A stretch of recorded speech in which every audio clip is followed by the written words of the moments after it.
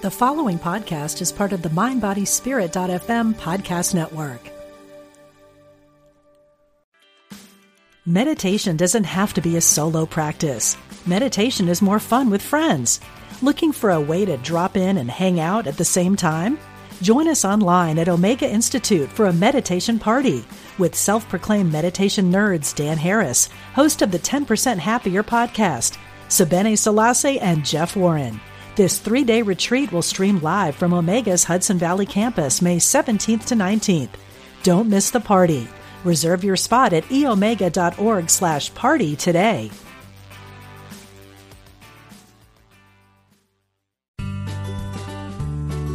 You're listening to Unity Online Radio, the voice of an awakening world.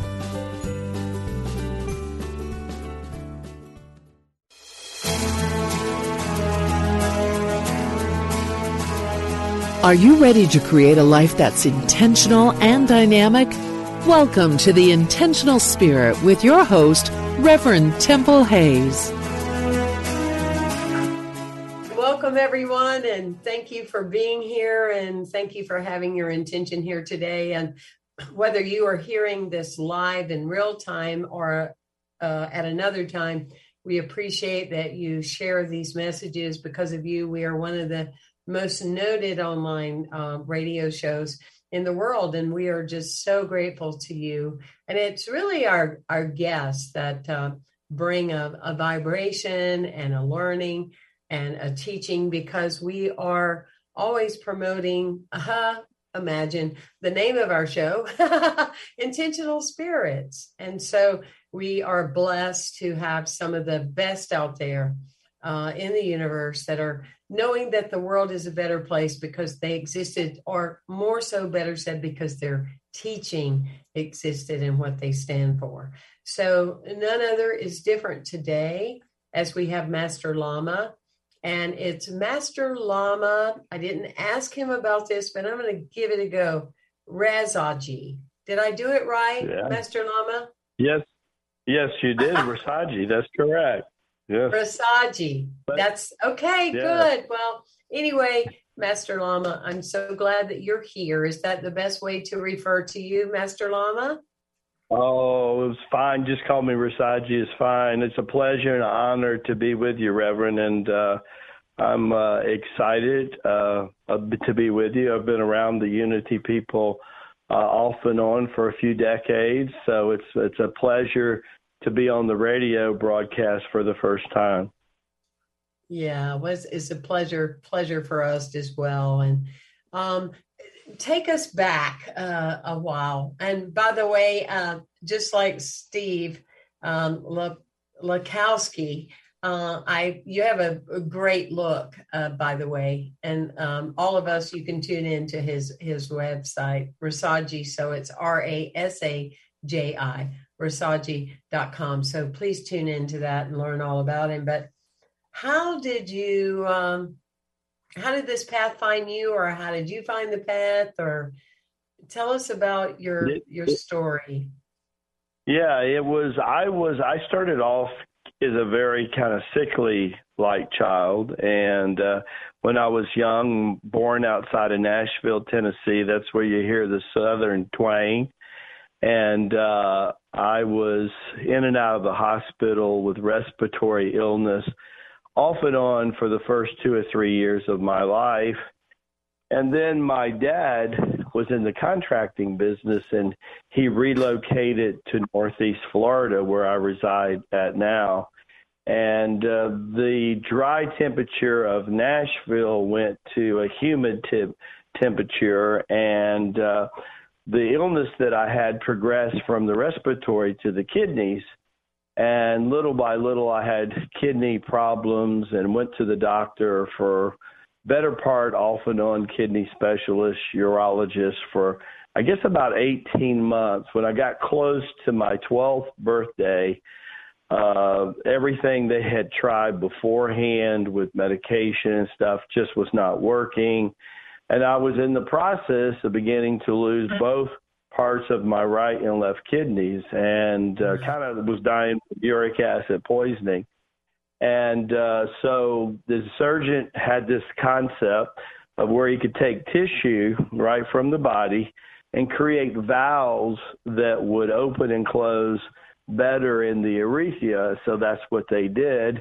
And it was a 4.5-hour surgery, and this was 1968. And in those days, they went in the front of the body, whereas today it's most popular for most kidney surgeries, they would go in the back. And so what happened is that after they gave me the anesthesia, I had an out-of-the-body experience. And in the out-of-the-body experience, I met what was to be my master, Lama, mentor, that I was going to meet 5 or 6 years later in physical form in New York.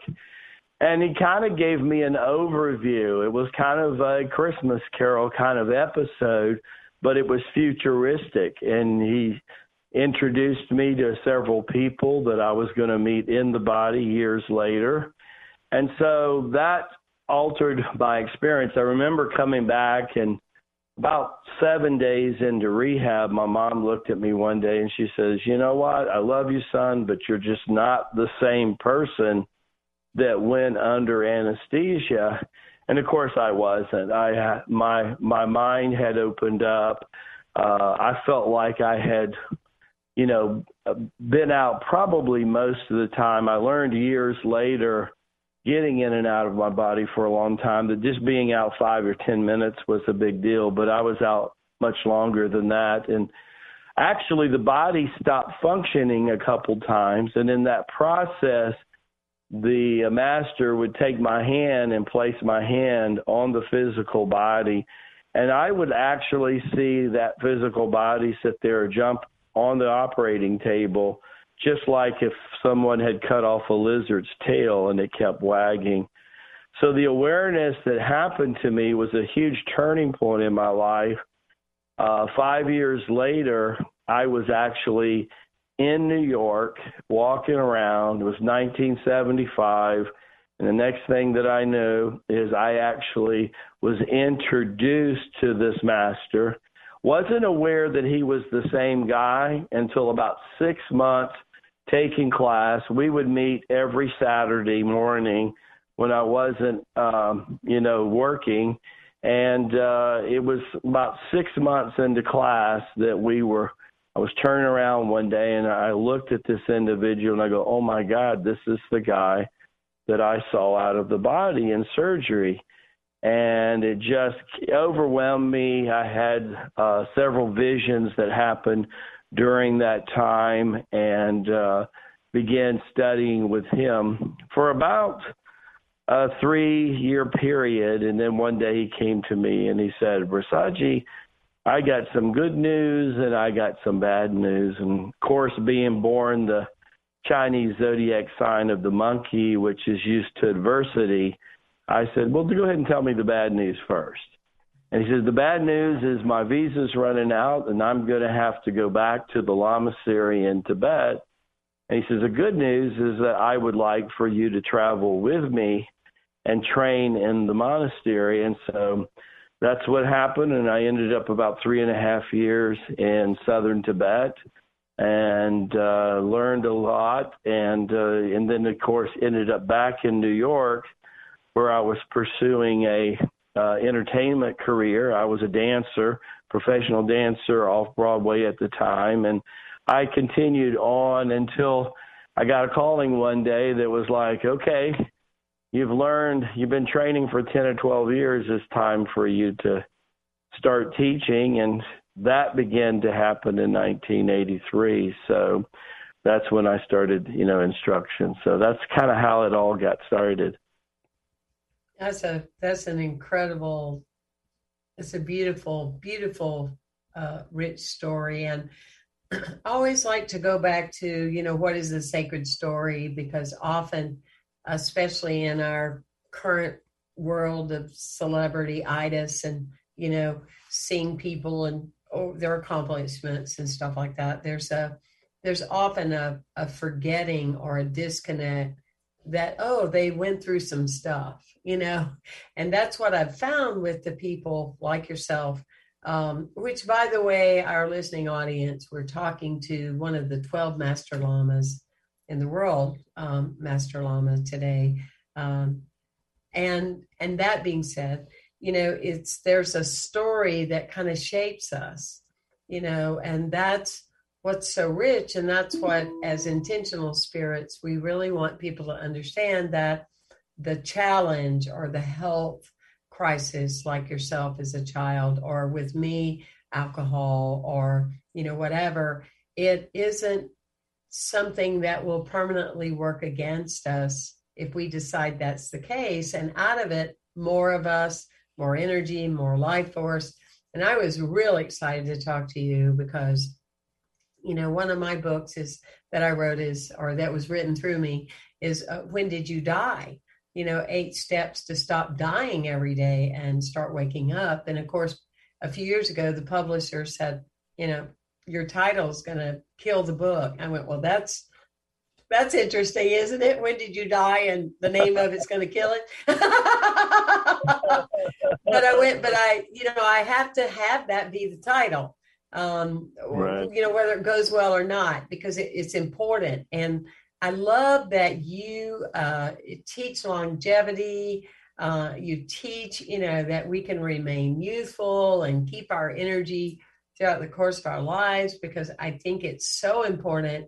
I think it's not taught enough to people, of understanding that, problems and challenges grow you. They don't stifle you, or unless you let them, And anyway, right. I was just real giddy to actually read verbiage where you actually teach people about the quality of aging, and rather than getting old and, doing drugs and just the same old. So anyway, hallelujah. I'm glad you're here.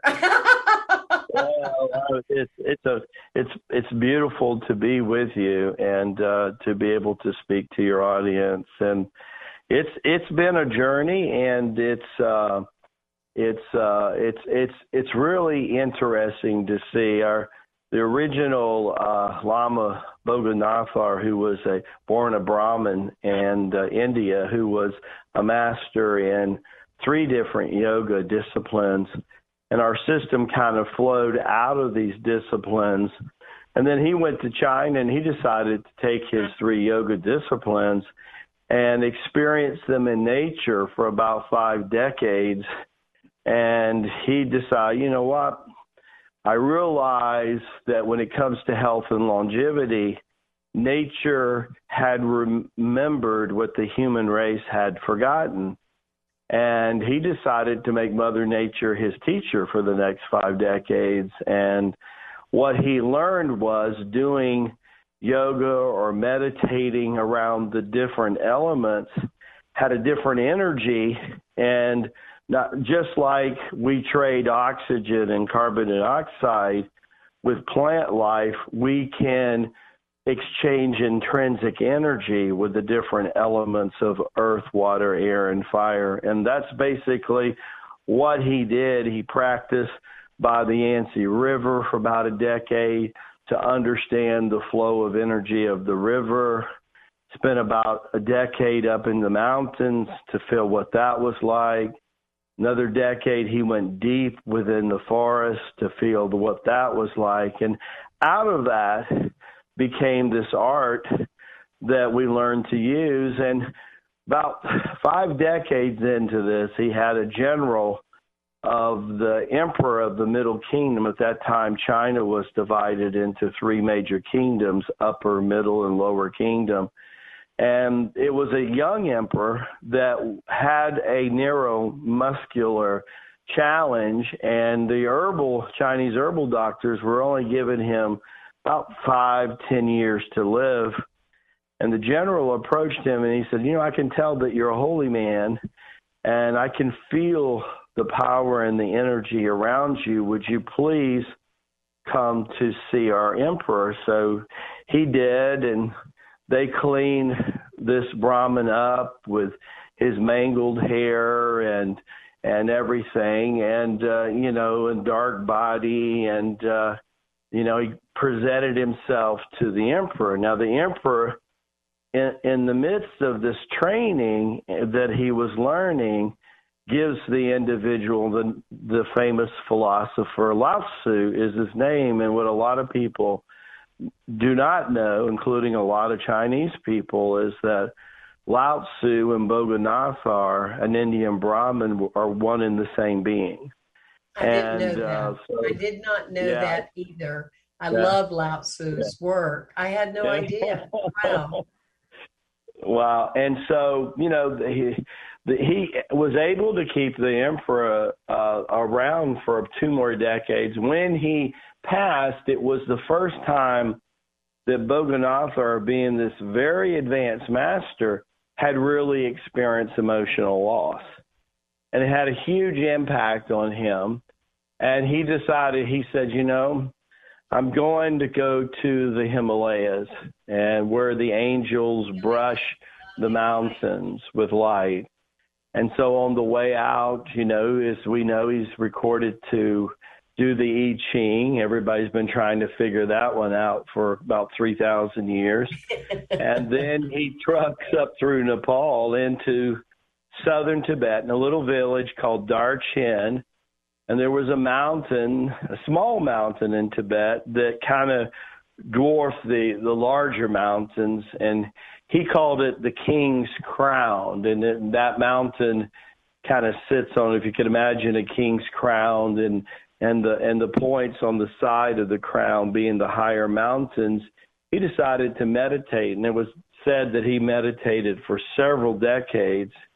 And what happened is that he learned inside himself a very incredible power. And that power was that he took all this balance that he had learned from yoga, that he had learned from the elements in China, and he was able to create that balance inside of himself when the balance of nature in the mountains of the Himalayas had totally changed. He was no longer experiencing the 4 cycles of nature, but now inside his body he was experiencing those. And he realized at that time that he had taken the spiritual art to a whole different degree. And he says, my goodness, I must train some people and duplicate this effort, because the world needs to understand this kind of balance and this kind of spiritual grounding. So that's how the Lama series started. It's so beautiful. And in your many years of learning and teaching and learning and teaching and teaching and learning, right? Did Tibet have the most impact on you as far as space? Or it was fun. It's funny. It's definitely one of 5 major things that happened to me. I mean, of course, the out-of-body experience of a 12-year-old for almost 4 hours was huge. I had that would do it. Yeah, that would do it. I had when I revealed earlier that when I recognized the day I recognized Bo Yang, the Master Lama, who was my mentor at the time, who today is still living at 131 years old and who is the head Lama of our order. When I woke up to realize in consciousness that he was the same individual that I met out of a body 6 to 7 years before, well, that particular thing, I was in the middle of going through what Christ refers to as second birth, which, in the Far East, we refer to as a Kundalini experience. And I was well into my Kundalini experience. I had been dealing with the Kundalini for about 3 or 4 years. And I got hit with a big surge of it the moment that I recognized it was a trigger. And I remember it was a Saturday morning, and I could feel my legs go rubbery, and I was kind of slipping down. Fortunately, 2 or 3 of the students saw it happen, and they caught me. And as I laid me on the ground, I was still semi-consciousness, and I could remember them asking, Master Boyan, what is happening to Rasaji? And he says, oh, he's remembering and awakening to who he is and what he came to do.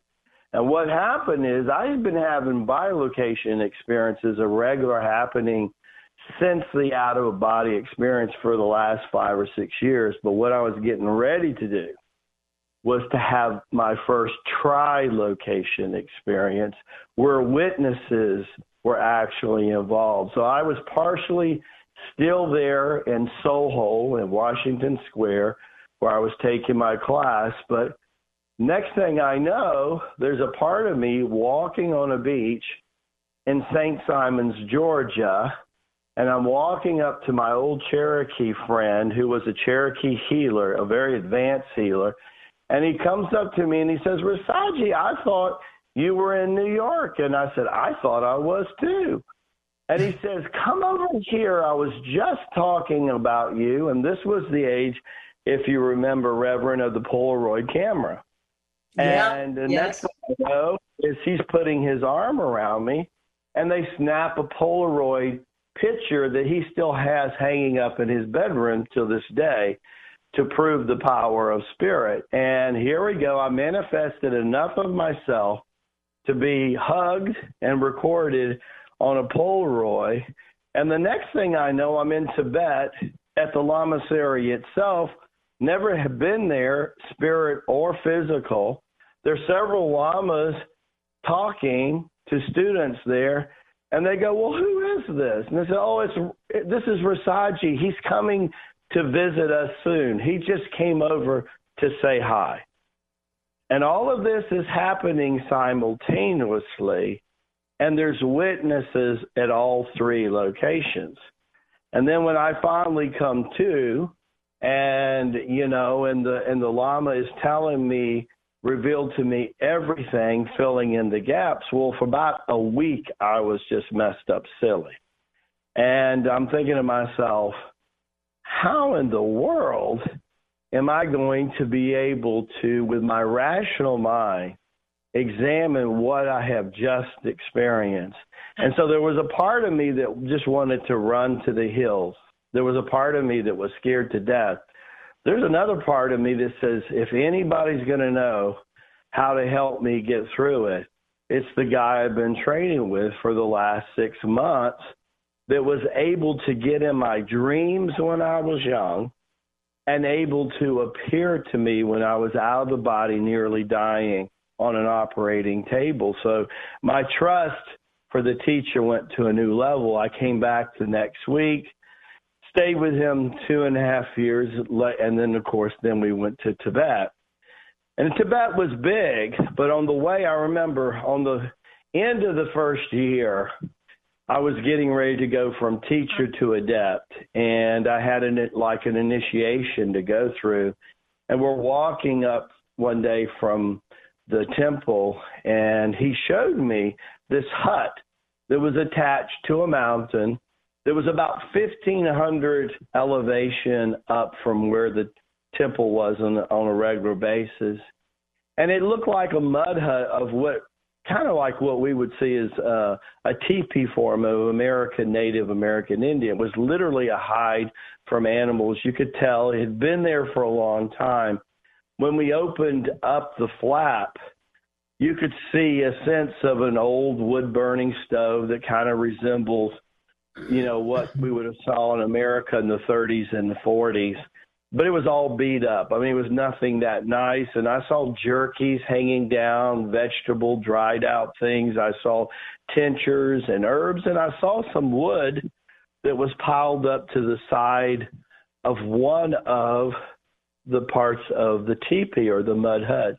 He looks at me and he says, I'm going to go get some wood. And I'm looking at him strangely, and I got a real strange feeling in my belly. And I remember looking over at the wall, and I saw enough wood there for at least, you know, a couple of weeks to light that stove. But I didn't say anything. He says, when I get the wood, I'll be back. Well, I'm a country boy originally. It's hard to take the country out of the boy. And when somebody tells me they're going to come back with wood, I figure in a couple hours they're going to be back with wood. He came back with wood 46 days later. And for 45 days, I was left on a mountaintop, 19 going on 20. My father, when you ask him how to pronounce Tibet, he would say Tibet.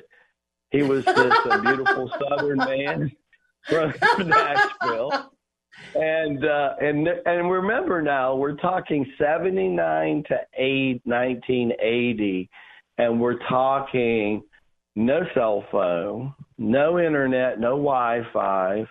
And the first couple of days, I started thinking, I'm going to die here on this mountaintop, and nobody's going to know where I'm at.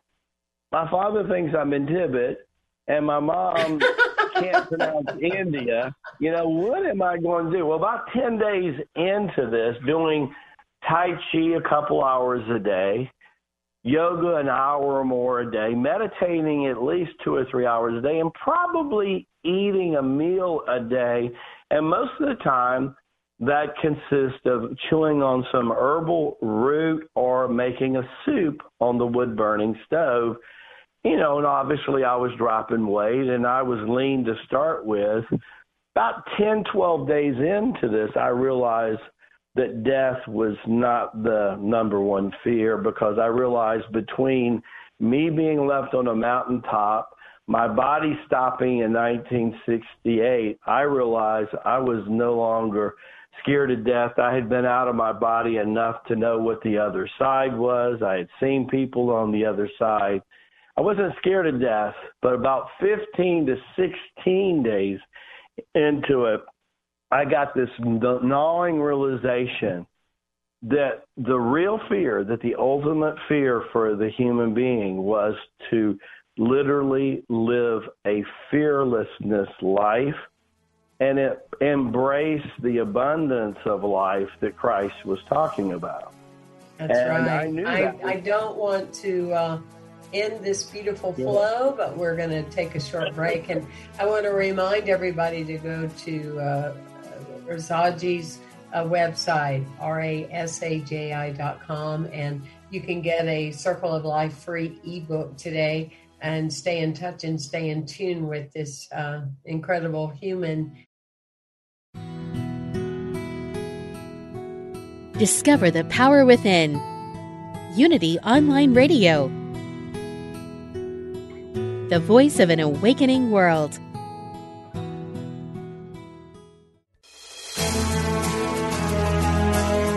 Welcome back to The Intentional Spirit with Reverend Temple Hayes. Welcome back, everyone, and thank you so much for being with us today. Me and Rasaji, one of the 12 master lamas in the world, and just a bright light and an energetic spirit. It's so wonderful to have the opportunity to talk to somebody that promotes energy that actually has a whole lot of it. It's very reassuring. That being said, I want to thank all of you for staying in touch with me at templehays.com, or our Institute for Indigenous and Mystery School Learning, which is ILLI.org. I'm very grateful for all of you out there and the way you share our show and continue to connect us with great spirits. And I would say, Rasaji, what I love about the intention of this show with Intentional Spirits is that, for the most part, all of our guests that are on we're fortunate because they're full of spirit rather than themselves. And there's right. Definitely a difference. And, I'm sure you understand what I'm talking about. There's a big difference between people that are just unwavering, feet on the pavement, ready to do a 45-day challenge, or ready to look at how does my physical body resonate with the rest of me, or, whatever, how am I reflecting nature? But there's a wellspring of being full of spirit versus being full of oneself. So it's a pleasure to connect with you and feel your essence and your presence, and celebrating also that you're bringing in this mystery teaching that's over 3,000 years old. And I feel and have sensed for quite some time that that's what's happening right now, is all the evolution of all of this indigenous teaching and the shamans and things like that. I'm not a born shaman, but a trained one. And that's where the next chapter of my life, I'm dedicating my life to the healing energy medicine work, because I trained many years for the teacher. And it's like, that's where we're headed. Is that a sense that you have as well? I want to pick back up on your story about being up there on the mountain when your dad thought you were at Tibet. But I just wondered your sense of that. It feels like that's where we have been, if you will, forced to go to. Yeah, it's funny you say that, because the concept of the Great Awakening that a lot of people the last 24 months have been talking about puts a smile on a Lama's face when we've been waiting for that for 3,000 years, where people have to understand that our order has been around 1,300 years before the birth of Christ. We have seen the Roman Empire rise and fall. We have seen the British Empire rise and fall. We have seen religion started. We have seen religions corrupted. We have seen a lot of things. And the Magi itself that visited Christ was trained in was part of our order itself. And that's a whole different message in itself, to understand that not only was the prophecy of the Hebrew out there, but the Lamasery had its own prophecy about the birth of Christ. And what happened, well, anyhow, I've done several episodes on that, but be happy to come back on your show one day and maybe fill in some of the blanks that aren't mentioned in Scripture that happened, because our order actually knows what happened those whole 14 to 18 years that Scripture does not talk about. And that being said, up on the mountaintop on that 46th day, when Master Boyang showed up finally with the firewood, we're walking down the mountain, and he says, and he used to tease me and call me Little Lama. That was a kind of a pet word that he had for me. And he says, Little Lama, what's bothering you? And I said, well, I'm going back, and I'm just wondering, how, I'm very young. I know you're going to want me to share what I've learned in New York and what I'm learning here in Tibet in the next couple of years. And I'm just going to wonder, how are, older people going to listen to someone so young? And I'm also looking at the world, and the world is so far away from what you're teaching me. And he says, oh, you still got a little bit of that microwave mentality going on. I thought 45 days of meditation would have slowed you way down. He says, you want to kind of know how to get there fast. He says, I'm going to tell you something, and over the next several decades, you're going to be contemplating this at the wildest of times. But he said, look what the world is doing and do the opposite. And I thought about it, and that hit me so hard, Reverend, especially the last 24 months. He went on to say, he says, when people have not woken up yet, or they're getting ready to wake up, the more unconscious they are, the greater the contrast is needed in order for them to wake up, because most people are still looking externally outside of themselves. And now, Little Lama, you know that Tai Chi Gong is an inside game. It's an inside game. It's you exploring within yourself, where you realize that everything in creation is all within you, and that you're connected to all that is. And as you begin to do that, I remember after I came down the mountain, I stayed about 2 more years in Tibet. I came home spent about a good 6 months with my family to kind of renew and rekindle that flame, deciding what I was going to do. And then all of a sudden, my old agent in New York calls me up and says they had a role for me in New York. I go back to New York. I was the first Caucasian to actually teach Tai Chi in Chinatown in New York, which was quite an experience. And then I started going the entertainment route. And then all of a sudden, I get this wire, Western Union wire, and my teacher used to say, when I asked him about meditation, I said, how do I know, Master Bo-Yang, when I've reached a real deep level of meditation? He said, until you can hear the flow of the blood of your heart, he says, that's about intermediate level. And I thought, wow. Well, I remember that happened to me on about the 30th day on top of the mountain in the 45-day retreat. But he sends me a Western Union, and he says, I want you to go to 42nd Street and Broadway every Friday afternoon from 1 to 3, and I want you to sit down, and I want you, with the people around you, I want you to go into meditation and achieve the same state that you did on the mountaintop when everything was perfect. Everything was conducive to meditation. I want you to turn the world off, retreat from the table of life, and I want you to hear the blood flow. And I remember, oh my gosh, I racked my brain for several weeks, and I thought to myself, people have to understand that 42nd and Broadway is one of the busiest intersections in the world, on one that people are selling wares from all over the place there. There's so much commotion. I remember it actually took me 6 months of Fridays. One day I went there and I sit down and I was listening to the same noise. Next thing I knew, I had that feeling in my tummy again, and I could feel myself going back into a vortex. And as I pursued the vortex, I could just barely hear people out. And the next thing I started hearing was this beautiful waterfall.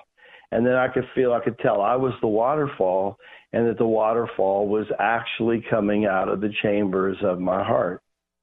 And I then understood why Boganathar did what he did. And then the next 6 months went by, and then I got a call from the Lama Seri.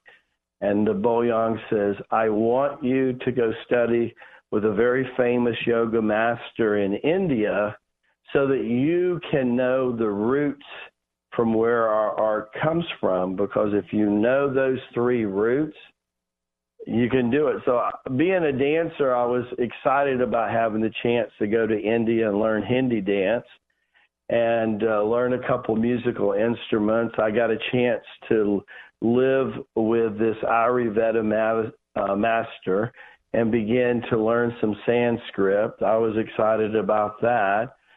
And little by little, I learned the roots of my journey and the journey of Tai Chi Gong. And I spent about 4 years there, but it was segments of about 8 or 9 months at a time. And then I would come back to America for a little while. And the last time I went to India was like 1989 to 1990. And that's where I learned the roots. So it's been an amazing journey, but those 4 or 5 things would definitely, I said, that they were responsible for the pathways that I was led to go on.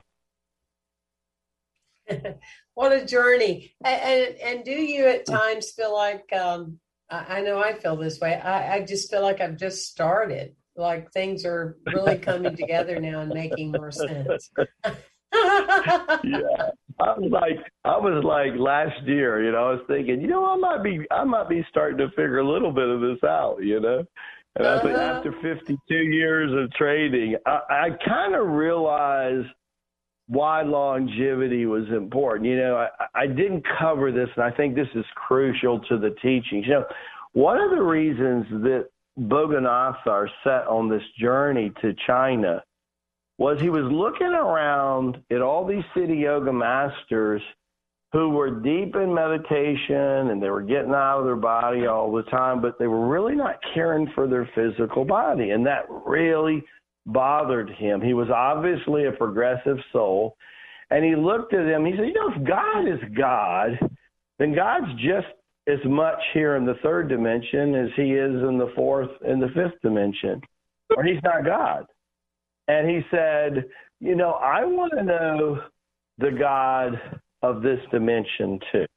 I want to know what that is like. And so when he did get to China, and he did begin to realize that Mother Nature was teaching him, he realized that health and longevity to support a spiritual life was prerequisite.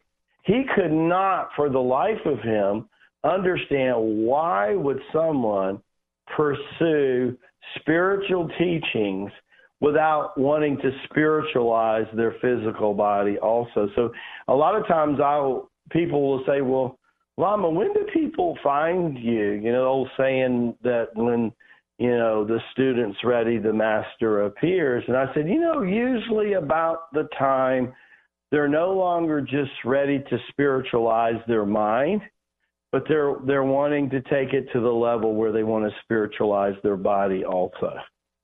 And that they realize when Master Rabbi Jesus is how we refer to Jesus in the Lamasery, when he was talking about the temple, well, in ancient India, they have this practice called the chanda, where you draw 3 yellow stripes across the forehead, and then you put a magenta dot in the root of your nose to signify the spiritual eye or to signify the soul. And it's spirit, mind, and body are one. And that we must spiritualize all 3 levels of the temple of us in order to honor what we refer to as the sharat or the soul.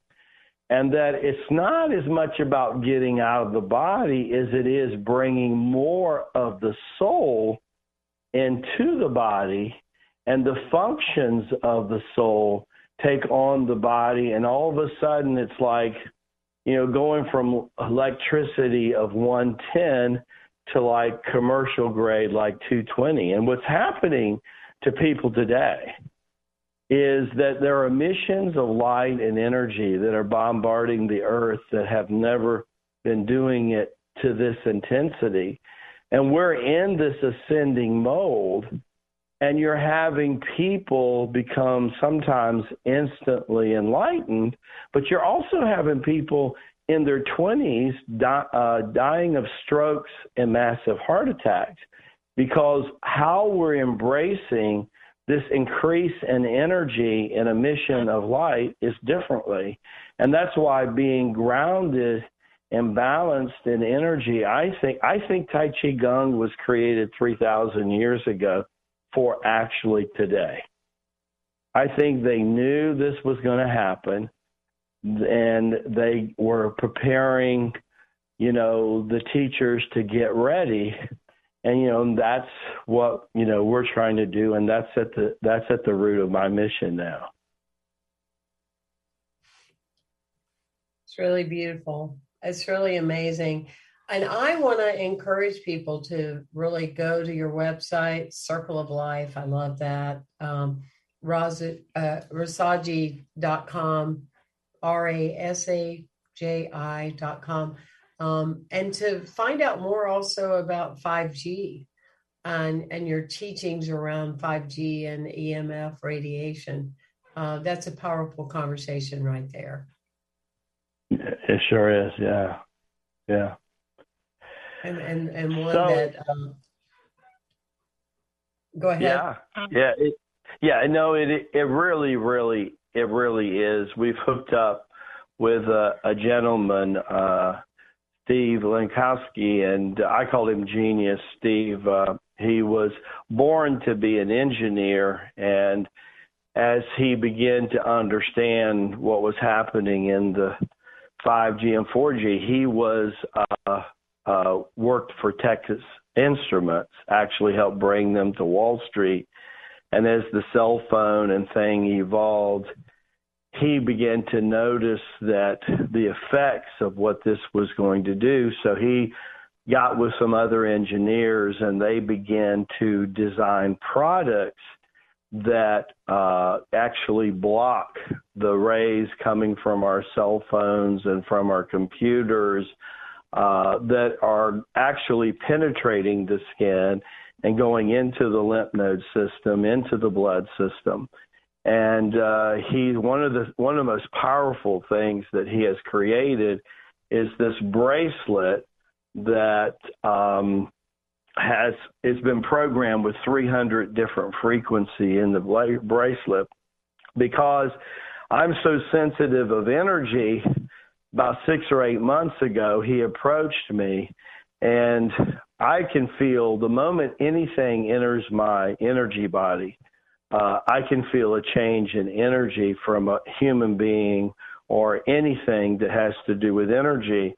And so just as they walked over with me with the bracelet, I could feel alteration in my field from the bracelet itself. So it goes in the body, basically, to keep things in a layman's term. It accelerates all the good vibrations moving in and out of the body, and it expels the negative vibrations coming into the body. And it actually even begins to do that in the energy field around the body, whether you call it the auritic field, or we refer to it a lot as the energy body that supports the physical body.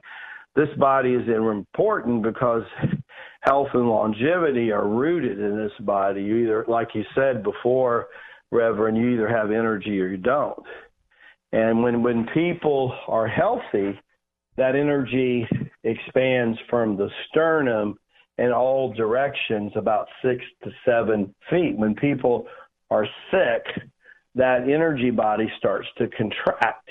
And of course, the body is feeding the chakras, the body is feeding the nadas, which is a Sanskrit word for spokes that are in the chakras, of which we have over 72,000 of those. When we were born, about half of these spokes are turned in and half of them are turned out. When puberty happens, more of these spokes begin to turn out, which, of course, impacts the endocrine gland system, which is, when you really examine the endocrine gland system, it's like the physical component of the chakra system in the energy body.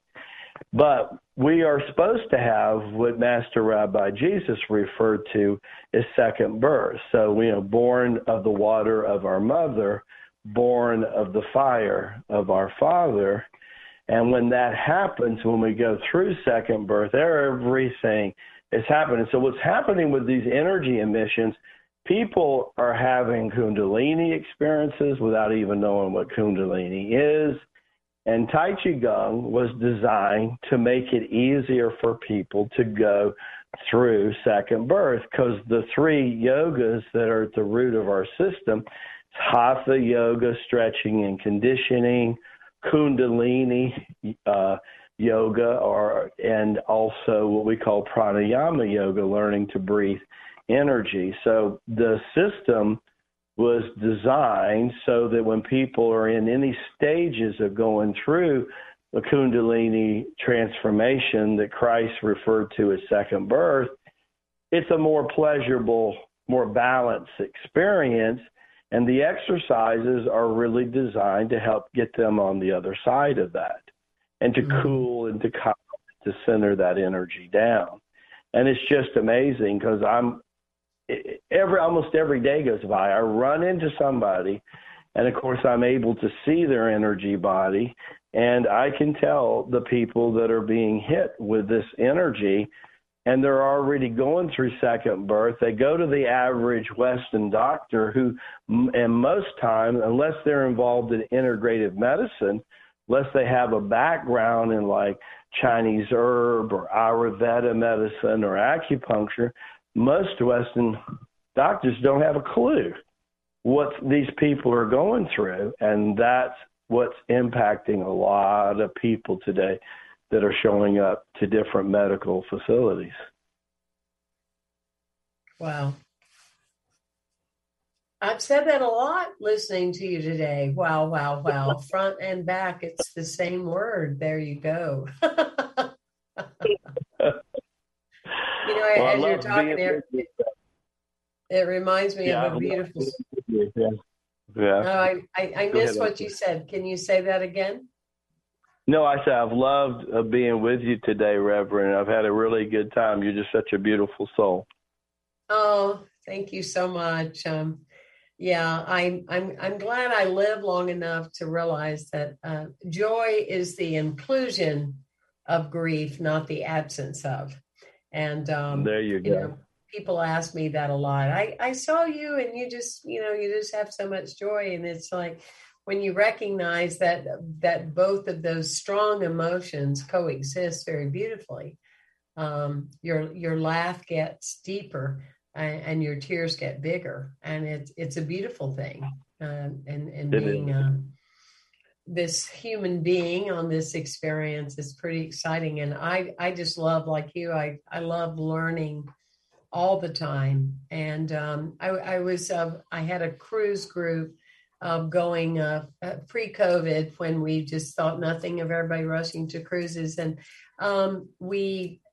there was a naturopath there that told the story about a man that lived in New York, and he was very sick, and he kept going to different doctors and specialists and back and forth. And finally, he was fortunate to run into a thinking out of the box, more circle mentality individual who asked him, when was the last time that you've been outside? And he couldn't remember.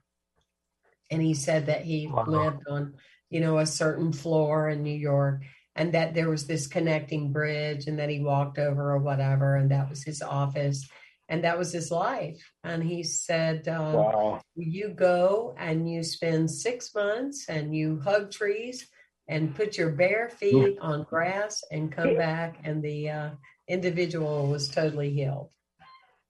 Yeah. Oh, nature will do that. That's true. Right? I mean, I just... Absolutely. And to deepen that connection for all, in that process is it's just so neat. It's funny that you say that.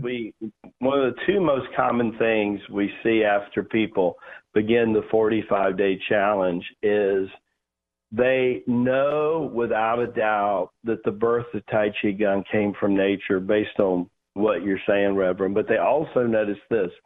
When they can't be in nature, they know the exercises are bringing nature into their household.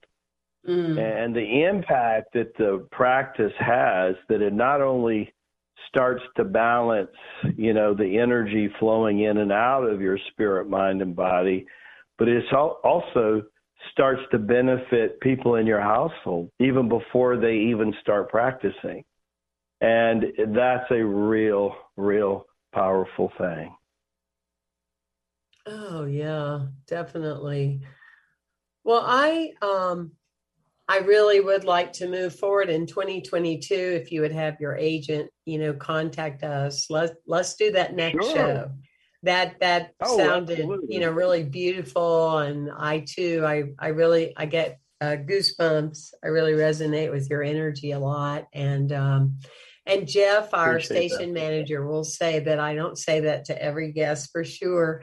Not that I'm all that. It's just that I some people you just resonate more with others. And it's been a pleasure to have you, and have a wonderful season in whatever way that you honor it. And thank you for blessing us today. Blessings, Master Lama. Thank God you. bless to you and your family. Have a wonderful Christmas. Take care. Yeah, you too, my dear. Bless you and all the people who live in Tibet. Thank you for listening to Unity Online Radio, the voice of an awakening world.